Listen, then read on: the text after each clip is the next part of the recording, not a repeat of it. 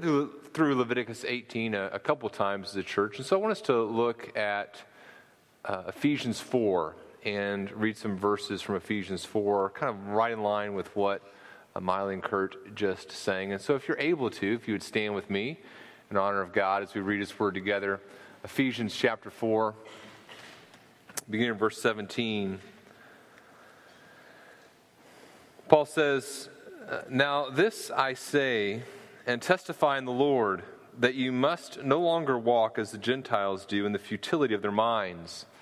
They are darkened in their understanding, alienated from the life of God because of the ignorance that is in them due to their hardness of heart. They've become callous and have given themselves up to sensuality, greedy to practice every kind of impurity. But that is not the way you learned Christ. Assuming that you have heard about Him and were taught in Him, as the truth is in Jesus, to put off your old self, which belongs to your former manner of life and is corrupt through deceitful desires, and to be renewed in the spirit of your minds, and to put on the new self, created after the likeness of God in true righteousness and holiness." You may be seated. May God encourage us through His Word this morning. And Heavenly Father, we do ask, by your grace, you'd help us live according to the new self, who we are in your Son, Jesus. And give us joy as we do so and as we encourage one another to do so as well. We pray this in Jesus' name. Amen. When I was growing up, my dad had a saying: the boy who says he can and the boy who says he can't are usually both right.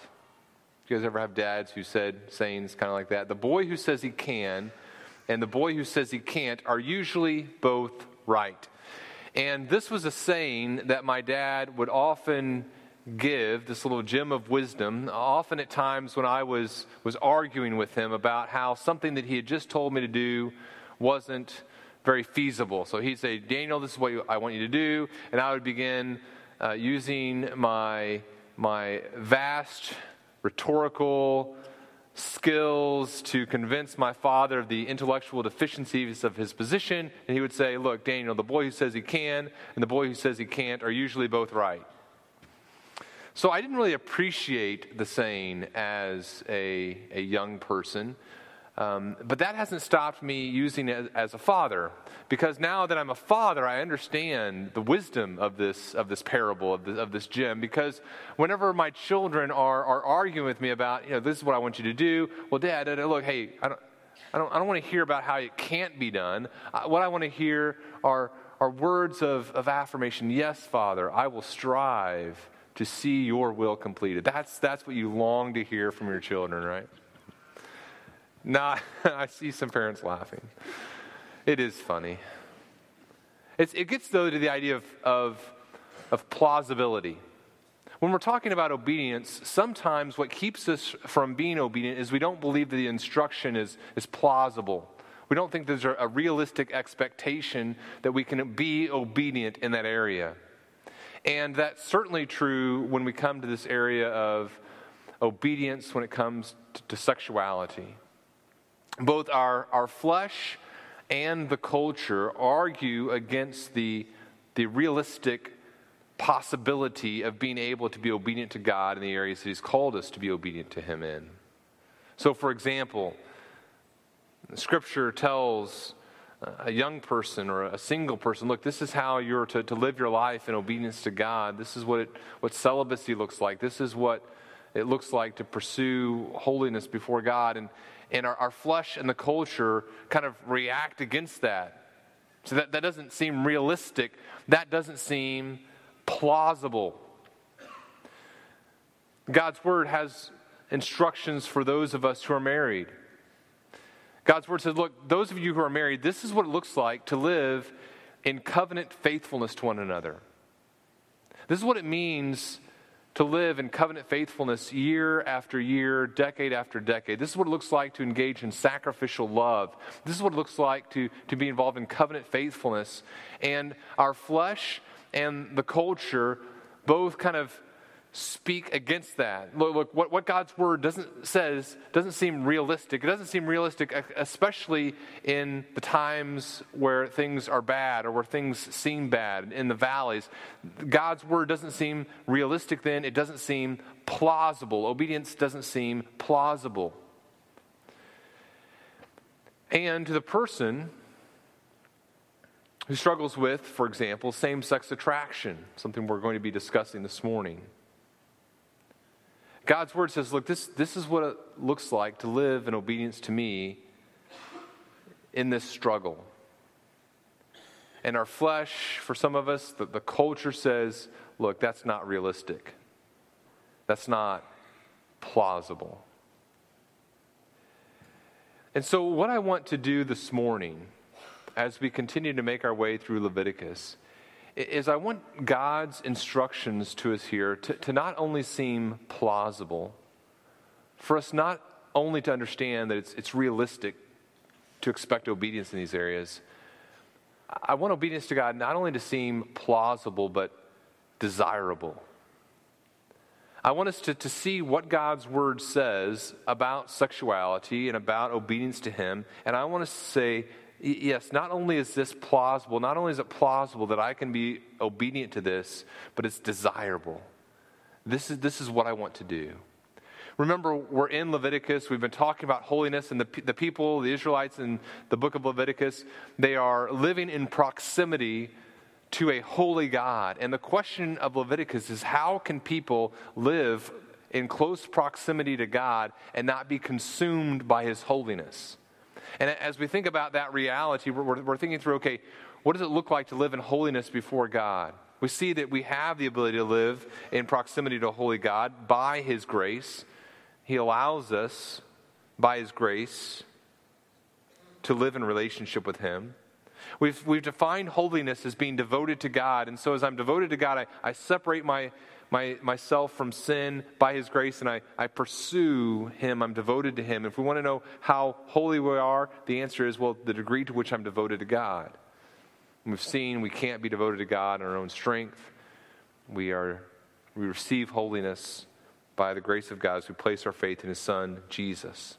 And we've looked at several principles related to holiness in the area of sexuality as we've gone through this chapter and some other parts of Leviticus and the Pentateuch. And we came to a fifth principle, and we're just kind of slowing down and talking about this fifth principle. The fifth principle we saw, as we've been going through some of these principles, we saw that sexual partners for the marriage relationship are limited by God and His holiness. That was one of the principles we looked at last week. And as we looked at that principle, we looked at verses, in fact, turn back to Leviticus 18 with me if you would. We saw that God has said, look, not only is it true, and remember we saw that the foundation for sexual ethics in the Pentateuch is in Genesis 2 and Genesis 3, this one man coming into a covenant relationship with one woman. We saw that's the foundation for ethics in this area of life. That's the picture that God has given us that helps us understand His relationship with His people, this one flesh relationship, one man, one woman, coming together, covenant faithfulness. That's what God has called us to. And we saw that that's kind of the foundational relationship. And we saw that there are deviations from the relationship that are forbidden. In other words, we can't say, okay, God wants me to practice sexuality within the context of marriage, and so therefore I'll marry someone. That's true, but you can't just marry anyone. And so in these verses we see that incest is prohibited, adultery is prohibited, polygamy, homosexuality, and bestiality are all things that are prohibited in these verses. And what I want us to do, and I mentioned this last week, is I want us to slow down here. And as we come to verse 22, we see a specific limitation placed upon the Israelites. Verse 22 says, "You shall not lie with a male as with a woman. It is an abomination." And so, based upon where we are in our culture here in the year 2017, I think we need to talk about what this means, what this prohibition looks like for us. Because this is something, we have to do this because our culture is demanding that we speak about this.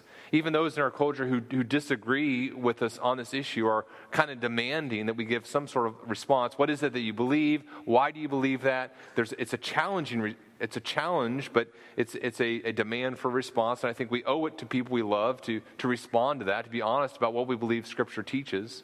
I think it's important for people in our church who we love to understand what Scripture teaches concerning these things. And so, hopefully, as we talk through this issue, we do so in a very gentle way, we do so in a very loving way, and yet we do so in a clear way as well. And I believe that actually, even though we're going through a revolution as a culture, this is something that God in His grace is allowing the church to think through, to help us understand how to be more obedient to God in this area. So here's what we're talking about this morning. We're talking about changing the way we respond to same-sex attraction in the church. And when I say changing, I don't mean the sense of changing what we believe about the rightness or wrongness of acting upon this desire, but thinking through biblically, how can we improve as we speak truth to our culture and to those we love? And I want to give us kind of 3 ways that we can respond, change perhaps the way we respond to same-sex attraction in the church. And here's the first way. Number 1, we need to acknowledge the reality that Christians struggle with same-sex attraction. And I would say we've failed in this in some very significant ways. Oftentimes, as I think about how the church has spoken about this, especially when I was growing up, it was very much, look, if you're a Christian, you just need to realize that this is a wrong desire. And that was kind of all that was said on the issue. It wasn't really acknowledging the reality of what some of our brothers and sisters were telling us. And so one of the first things that I think we need to do is acknowledge this reality. Look, there are brothers and sisters in Christ who are struggling with same-sex attraction. Here's how Kevin DeYoung puts it in his book, What Does the Bible Say About Homosexuality? He says, as one friend of mine who experiences same-sex attraction put it, same-sex attraction, used here to mean more than simply men desiring the company of other men or women of women, same-sex attraction did not exist before the fall, comes as a result of it, and will not exist when the fall has finally been overcome. Desires are deemed good or bad not just by their intensity, but based upon their object. In other words, a desire isn't good or bad just based upon how much you feel it, but a desire is good or bad based upon its object. And so we would say, look, along with our brothers and sisters who struggle with same-sex attraction, we would say this desire is a result of the fall. It didn't exist before the fall, and it will not exist when the fall's effects have been reversed. But we have to say more than that, right? In other words, if we just say that to a brother or sister who comes to us, this has happened before, a young man comes and says, look, a pastor, I want to be obedient to God, and yet this is what I'm struggling with. What does this mean? You don't just say, look, it's a bad desire, stop it. You say, let's think through that. Let's think through what's causing that, what God's Word says, and even in the midst of that temptation, how should you respond? Here's what Kevin DeYoung goes on to say. He says, if we stop here, we will crush the spirits, or worse, of brothers and sisters who experience same-sex attraction, and listen to what he says, through no conscious choice of their own. And I think that's an important point to make. Every Christian wrestles with thoughts we can't quite understand and feelings we never wanted. This is not, Kevin DeYoung goes on to say, a homosexual problem. It's a human problem. Then he goes on, for the honest struggler, we want to emphasize that the desires can arise in us unbidden, and finding yourself attracted to persons of the same sex does not destine you for a lifetime of guilt and self-loathing. That's an important point for us to communicate to people we love. When we use this phrase, same-sex attraction, what we're saying is perhaps recognizing we haven't done a good job recognizing in the past. there are going to be brothers and sisters who have a temptation in an area and need the church to love them in that temptation. There are going to be brothers and sisters who come to us and say, look, this is a desire I have. And I recognize that there's a temptation to act upon this desire. And so when we use this phrase, we're talking about brothers and sisters who are going to struggle with this. And then again, this is based upon the experiences of other people. And I think it's hard for us to put ourselves in the experiences of other people. But based on what others have told me, for some of our brothers and sisters in Christ, they're going to say, you know what? 5 years ago, this is a temptation in my life. I could feel the pull of that. Today, I remember that, but I just don't feel that anymore. It's not a reality in my life anymore. But for others, they're going to come and say, you know what? I struggled with this 5 years ago. From the very first moment of conscious awareness of attraction, I struggled with this. It was 5 years ago, 10 years ago, 15 years ago. I struggle with it today. I anticipate that I'll be struggling with it 5, 10, 15 years in the future. That's going to be a reality that some people in the church face. And we need to listen to them. We need to hear what they're telling us.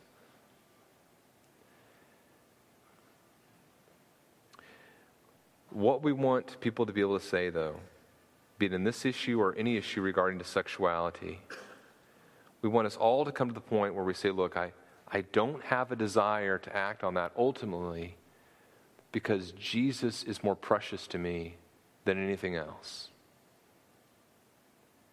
And this is a huge challenge that we face here in the year 2017. Because as I mentioned last week, we have undergone an incredible revolution. Not just a moral shift, but a moral revolution.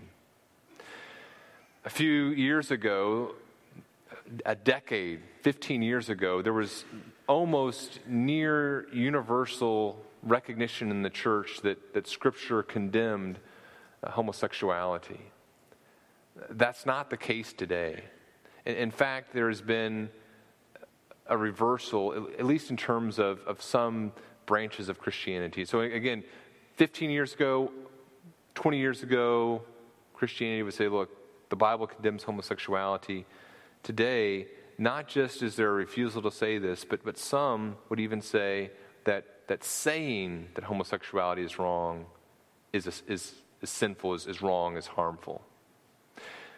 The New York Times ran an article describing suicides of several teens who were living a homosexual lifestyle, and then began quoting people who lay the blame of this at the feet of the church. Very, very sobering story. And it quotes one person saying, look, anti-gay bullying is a theological issue. When the church has these conceptions of good and evil and hierarchical notions of values and worth, it becomes easy to know who it is okay to hate or bully, or seemingly more benignly to ignore.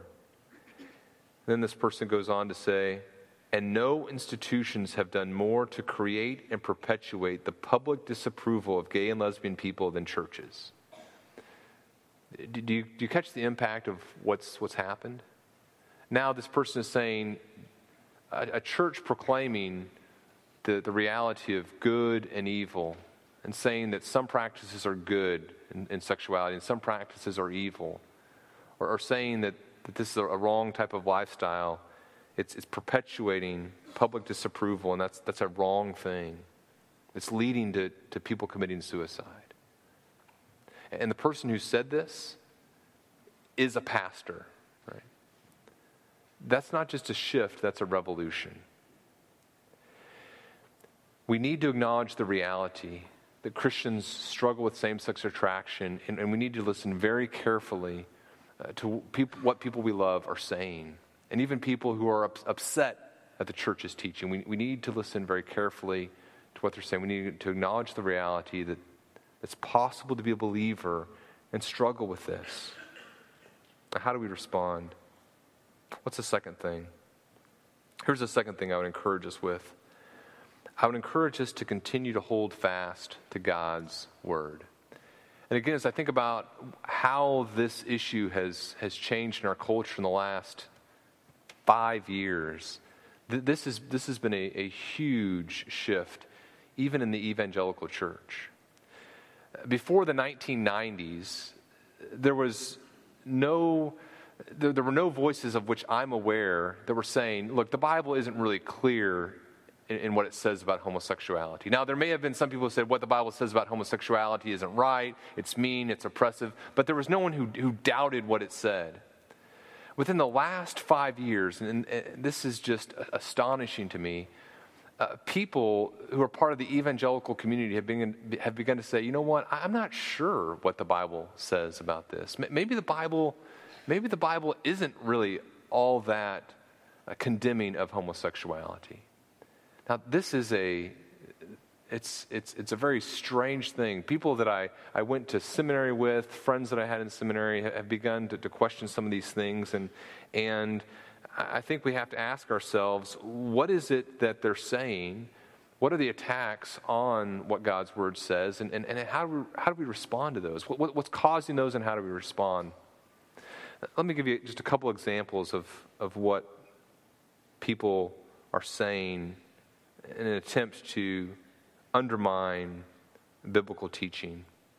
And again, some of these are taken from Kevin DeYoung's book, What Does the Bible Really Teach About Homosexuality?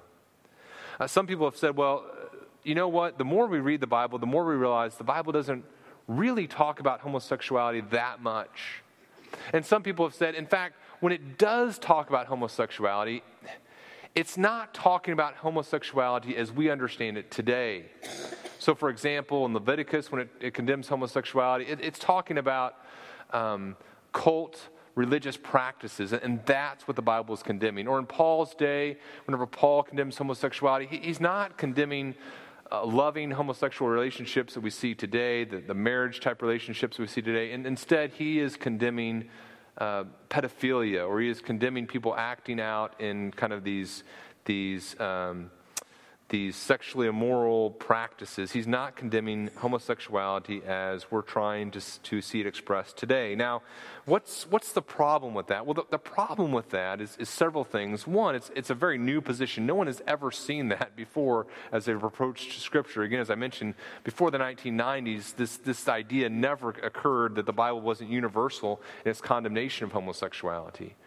And I think you have to ask yourself, okay, well, what prompts that? Well, it's obviously, I would argue, a bias. There's a desire, sometimes a well-intentioned desire, to expand what Scripture teaches, and so it affects this hermeneutical process, but it's certainly not what we see in Scripture. Here's another thing that I think is important for us to realize. The Bible is very clear in both what it affirms and what it condemns. It's very clear and it's very broad. So throughout Scripture, from beginning to end, in terms of what Scripture affirms regarding where it is appropriate to practice our sexuality, there's one clear message. The only relationship that is ever explicitly affirmed in Scripture is a one-man, one-woman covenant faithful relationship. That is the only type of relationship that is ever commended in Scripture. It's the only type of relationship that is ever put forth as what God desires. And what we see regarding homosexuality, just as a specific example, is universal condemnation. There is never any hint that this is appropriate. In fact, those who would argue against the biblical understanding of homosexual practice would talk about passages in Scripture that they call clobber passages. These are passages they say we clobber people with. And I think, well, the reason that they're so effective is because they are so strong. I mean, the texts are very, very clear. Genesis 1:27, God created man in his own image. In the image of God, he created him, male and female, he created them. Leviticus 18, you shall not lie with a male as with a woman.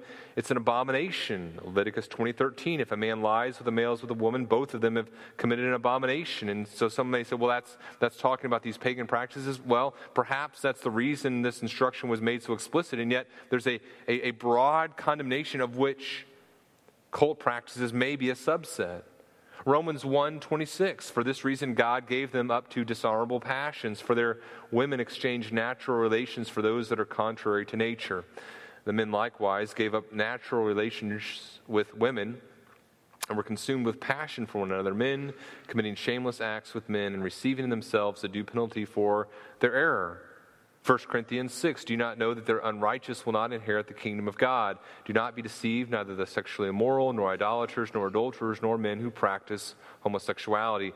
1 Timothy 1:10, the sexually immoral, men who practice homosexuality, enslavers, liars, perjurers, and whatever else is contrary to sound doctrine. Now, again, some people will argue, well, perhaps Paul or Moses are describing these specific instances, and yet what do we see? We see there's a clear picture of what sexual relationships are supposed to look like. And the only picture that God ever affirms is a one-man, one-woman relationship, and all other relationships, whenever they come up in Scripture, are condemned, either implicitly or explicitly. So, regarding the issue of homosexuality, a person say, well, okay, God was against this type of homosexuality, but we're describing this type of homosexuality where there's this committed relationship, and what do we say? Well, we say, look, the condemnation was broad. It's this broad umbrella. And we can't expect every deviation from God's standard to be explicitly condemned. It's like this. When my children are in need of some correction, I might say in my very loving, fatherly voice, I might say, hey, children whom I love, I want you to clean your room.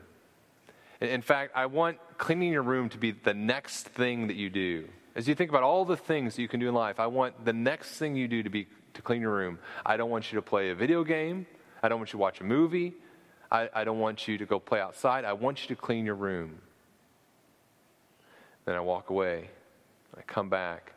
And there are these precious children whom God has entrusted to me, reading a book, surrounded by piles of clothing. And I say, oh, dear children, what has happened? Did I not tell you? Did I not say unto thee, clean your room? Dad, you said you didn't want us to watch TV. We are reading a book. This is educational. You didn't say don't read a book. Well, hold on. I think I was pretty clear in the picture that I was envisioning for your life. This is a deviation from that. Or think about the area of theft. You know, the command, the Scripture says, don't steal. And a person may say, okay, well, that was Old Testament. Yeah, it's repeated in the New Testament. Paul mentions that. But Paul and Moses, they didn't understand living in the complex culture that we do today. And yeah, it would probably be wrong for me to break into your house and steal things. But if I'm working for a Fortune 500 company, this is some anonymous giant corporation, it's okay for me to misuse funds, and that's okay for me to steal things from the corporation, because God never envisioned a situation in which I'd be working for some big, greedy yellow company, right? God never envisioned that. No. There's a universal broad condemnation, and all deviations from that are sinful. The same is true when it comes to this issue of homosexuality. When we say, well, the Bible doesn't speak about homosexuality that much, or it's not condemning this particular kind of homosexuality, that's not an appropriate response, because Scripture is so clear regarding what God desires. What he doesn't desire is a blanket condemnation, never affirmation. There's other arguments that people make to undermine the teaching of Scripture that I think tempt us to not hold fast to what God's Word says. One person recently even mentioned this to me. Look, your teaching is harming people. It's driving them to suicide. The suicide rate among teens who struggle with same-sex attraction is 8 times higher or 4 times higher than the average teen, and 8 times higher in homes where they're not where they're rejected. And I'm not sure exactly what that statistics means by rejected, but it's something that we're told by our culture. The church, we're told, is supposed to be a place for broken people. We're told that we're on the wrong side of history. We're told that it's not fair to ask people to do something that you don't ask heterosexual people to do. We're told that the God of Scripture is a God of love, and what we're doing is not loving. Now, brothers and sisters, I would say, look, some of these things, when people say those things, it's hard. And it's hard to respond in the right way. Sometimes our temptation is to argue back. So a person says that statistic about suicide, and you feel attacked. You say, and you just begin to say, no, you're wrong, because here's what God's word says. And we're not really listening to what the person is saying. What the person is saying is, look, there are hurting young people, and some of them are hurting so profoundly that they're taking their own lives. That should cause us to pause. And whenever our first response to a sobering statistic like that is to begin an argument, it means we're not listening rightly. Here's what Ed Shaw says. Again, Ed Shaw wrote the book Same-Sex Attraction in the Church, and he would identify as someone who wrestles with that in his life.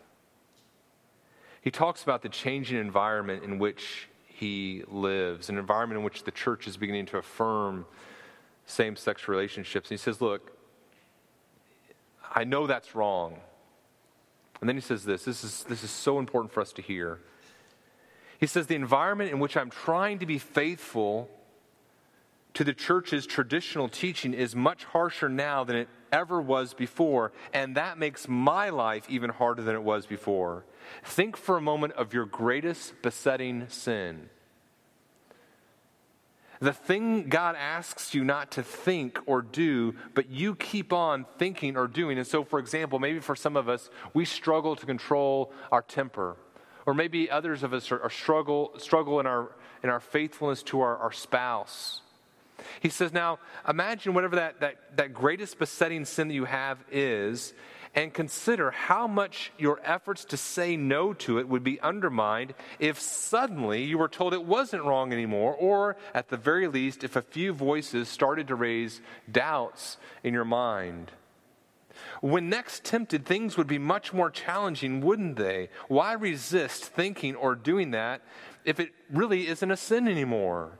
If Jesus didn't mind, if Jesus would actually approve. And so put yourself in Ed Shaw's position. What if someone told you, look, I know you struggle with anger. I know you've been wrestling with this for 20 years, and you've had periods of victory, and you've had periods where you failed. You know what?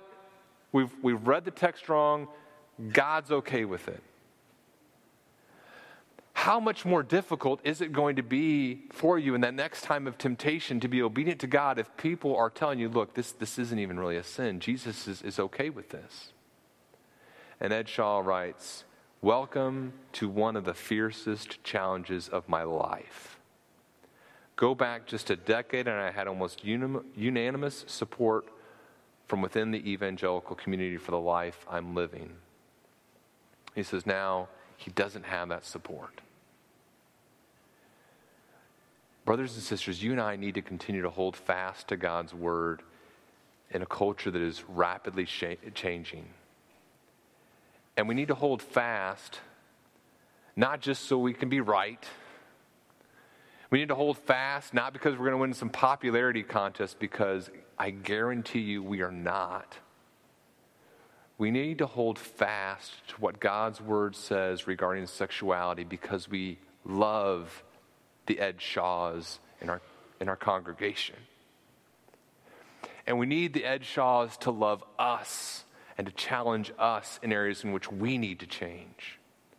And so it's not because we want to condemn people, but because we love them, because we love these precious ones, we want to give them hope. We want them to see the beauty and the plausibility of the Christian life, the life lived in obedience to God.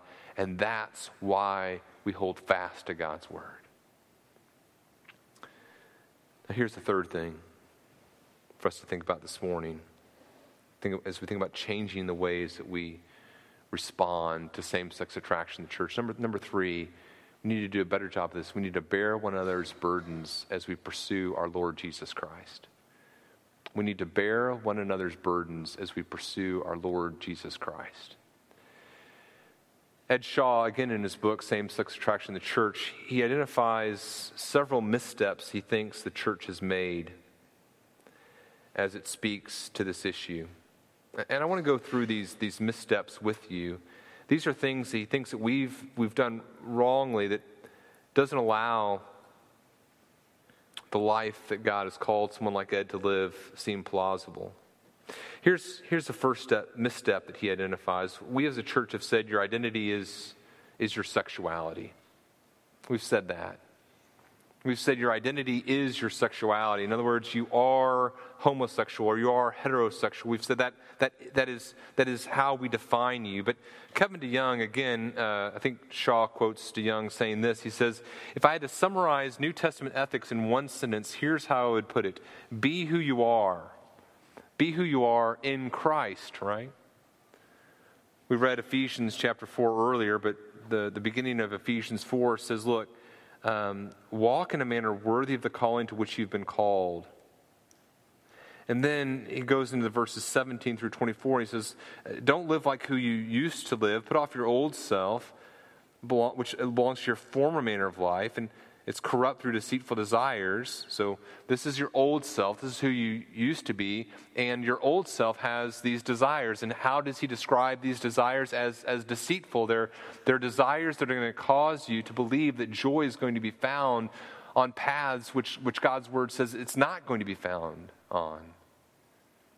It says put those things off and instead put on the new self, created after the likeness of God in true righteousness and holiness. We've talked about 1 Corinthians 6 before. It talks about various sexual sins and other types of sins. And it says in verse 11, this is who you used to be, but you were washed, you were sanctified, you were justified in the name of the Lord Jesus Christ and by the Spirit of our God. And as Miley and Kurt sang earlier, who are we? We're a child of God. You and I are children of God.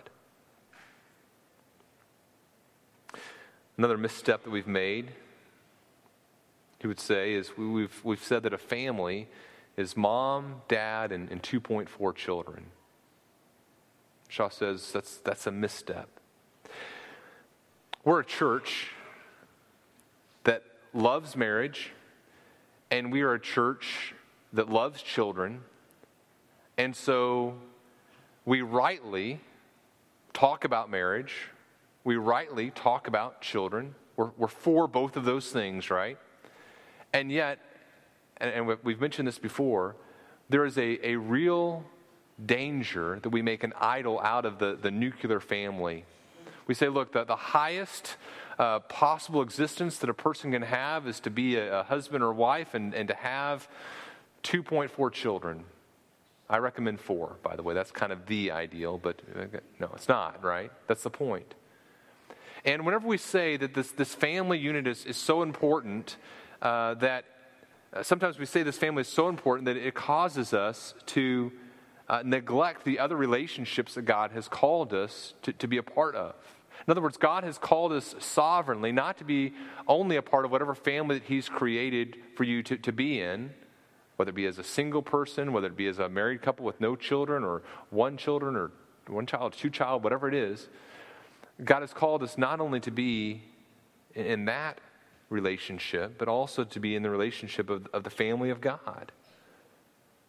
In Matthew chapter 12, Jesus is told that his mother and brothers want to speak to him, and he looks around and he says, look, who is my mother? And who are my brothers? He looks toward his disciples and he said, here are my mother and my brothers. For whoever does the will of my Father in heaven is my brother and sister and mother. And what I would say to you, my brothers and sisters, is that God has called us not only to be a part of whatever nuclear family that we're a part of, but He's called us to invest relationally as a family in one another. And when we fail to do so, when we make such an idol out of our nuclear family that we're not engaged in the lives of other people, we're sinning against particularly our single members. I was recently talking with a person. They were talking about how much this is a person who goes to a different church, and they were saying, you know what, I love my small group because it's made up of people just like me, right? They're people who have a spouse, and the same number of kids I do, and the kids are the same age as my kids. We fail the people in our churches who are struggling with other issues, and we fail ourselves when we communicate that a family is only a mom and dad and kids. Another misstep that he identifies that we make is this. We say that a natural instinct to do something means it's okay to do it.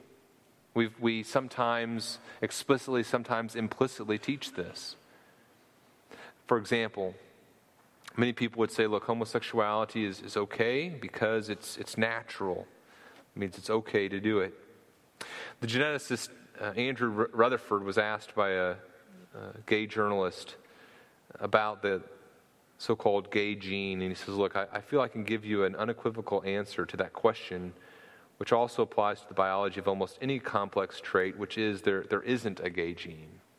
Now, let's say that there is, though. Let's concede the point, and perhaps there is, maybe there's an individual gene, but perhaps there's a genetic predisposition to this type of temptation, to this behavior. What do we say in that instance? What do we say? I think what we say is that we are not victims of biological predeterminism. The psalmist describes this reality in perfect truth. He says in Psalm 51, verse 5, look, I was brought forth in iniquity, and in sin did my mother conceive me. In other words, sin has always been a part of my makeup. And what is our hope? Verse 6, behold, you delight in truth in the inward being, and God, you teach me wisdom in the secret heart. And so whatever temptations, whatever desires I have in the innermost being of who I am, the beauty of coming to God is this belief that in His grace He can work with us and He can change us by radical heart transformation. He says, purge me with hyssop and I shall be clean. Wash me and I shall be whiter than snow. Let me hear joy and gladness. Let the bones that you have broken rejoice. Hide your face from my sins and blot out all my iniquities. A misstep that we have made as a culture is we've said, look, if you have a natural instinct to do something, it means it's okay to do it. The testimony of Scripture goes against that wrong understanding. I think Ed Shaw is right here. Another misstep related to this, if it makes you happy, it must be right. If it makes you happy, it must be right. In other words, sometimes we feel, okay, if I give into this desire, there's going to be joy here. It's true that for a short period of time, there may be an experience of pleasure, but that doesn't mean that long term that's where joy is going to be found. Yesterday, Ben Davidson, our associate pastor, put on this event called the Donut Run. And he is currently suffering the consequences of that, I hope, because I certainly am. The Donut Run was this torturous 1.5 mile race where you ran a quarter of a mile and then you ate a donut, and then you ran another quarter of a mile and you ate a donut, and then you ran another quarter of a mile and you eat a donut. Now, I love donuts. I love donuts. Amen. Yes, thank you. On donut number 5, the joy that I was experiencing from donut number 1 was no longer present. There was just this certain dread and lack of joy with each bite. I was told I wasn't there, but two of my kids ran it as well, and I was told that my daughter looked at my son as she was eating the donut, and she said, "The only reason I'm eating this is to beat you." And and she loves donuts, right? My kids have this other game they play called, I think it's called like knockout or something, or slap you. Basically they just they're hitting each other and they're laughing. And I'm telling them, guys, I don't think you're going to enjoy this game in about 5 minutes. No, we love it. We're going to love it forever. And then 10 minutes later they're fighting in tears, right? It seemed like a good idea. It seemed like it was going to bring joy, but it didn't, surprisingly. Just because something seems pleasurable and like it's going to bring joy doesn't mean that it actually is long term. The psalmist, again, Psalm 19, tells us that the fear of the Lord is clean, enduring forever. The rules of the Lord are true and righteous altogether. More to be desired are they than gold, even much fine gold. And what do we want to do? We want people to see, look, God's word is good. And we want them not only to get to the point where they say obedience to God's word is plausible, we want to get them to that point and beyond where they say it's desirable. It's more to be desired than anything else. Another misstep we make is to say that physical intimacy is where true intimacy is found. That's a hard thing for a person who might be called to a life of celibacy, to tell them that, look, this is what God may have in store for you. It's a hard thing for a person if we tell them at the same time, but the only place we will find intimacy is in physical intimacy. That's not an encouraging word or true word. Another misstep we make is to say that men and women are equal and interchangeable. Now, it's certainly true, of course, that men and women are equal, but to say that the gender roles are simply interchangeable, we're going to come back to that, but that's a misstep, something we've communicated that doesn't help brothers and sisters in Christ who are struggling in this area. Another way we misstep is to say that heterosexuality is the same as godliness. Now, I want you to think about this really carefully. This is a problem that we have. We assume sometimes that heterosexuality is the same as godliness. In other words, we say, okay, this person is struggling with homosexuality, they're struggling with same-sex attraction. All we need to do is get them to be attracted to people of the opposite gender, and then they'll be holy. That is a very wrong message to convey. Because heterosexuality is not intrinsically holy in terms of how it plays out oftentimes in our lives, right? There are many sins that the heterosexual struggles with, and simply turning lust from one object to another does not create holiness. Think about this. We should be far more concerned that our children love Jesus than we are whether or not they struggle with same-sex attraction. We should be far more concerned, let me say that again, that our children love Jesus than that they never struggle with same-sex attraction. For some people, same-sex attraction has been a battle that has resulted in them loving God more. Through pain, through self-denial, they've learned to love God more. And by the way, those who don't struggle with same-sex attraction, their faithfulness to God in that area should compel and motivate you to holiness as well. Another misstep that we've made is to say that celibacy is bad for you. To say that celibacy is bad for you. Paul says in 1 Corinthians 7:8, it's good for the unmarried and widows to remain single as I am. Jesus would say this in Matthew 19. He would say there are those who've been eunuchs from birth, those who are eunuchs who've been made eunuchs by men, and there are eunuchs who have made themselves eunuchs for the sake of the kingdom of heaven. One author, Shaw quotes, who struggles with same-sex attraction, says, celibacy for the kingdom is not a declaration that sex is bad. It's a declaration that there's something even better, infinitely better. Listen to this and celebrate it. Christian celibacy is a bold declaration that heaven is real and it is worth selling everything to possess. And then finally, a misstep we make is that suffering is to be avoided. Suffering is to be avoided. Jesus would say, whoever would save his life will lose it, but whoever loses his life for my sake and the gospel will save it. For what does it profit a man to gain the whole world and forfeit his soul? For what can a man gain? What can a man give in return for his soul? And here is how we solve the problem of plausibility. It's here that we solve the problem of plausibility for the person who struggles with same-sex attraction. It is here that we solve the problem of plausibility for the married couple. It is here that we solve the problem of plausibility for the single person who struggles in their sexual purity. We say, look, Suffering is not something to be avoided. It is something to be embraced. Because the value of possessing Jesus Christ is far greater than the value of obtaining anything else. Obedience to God is not only plausible, it's desirable. Because we love Jesus Christ. Let's pray. Father, we thank you for your Son, Jesus. We thank you for the life we have in his name. Change us, Father, and make us like you. We pray this in the matchless name of Jesus. Amen.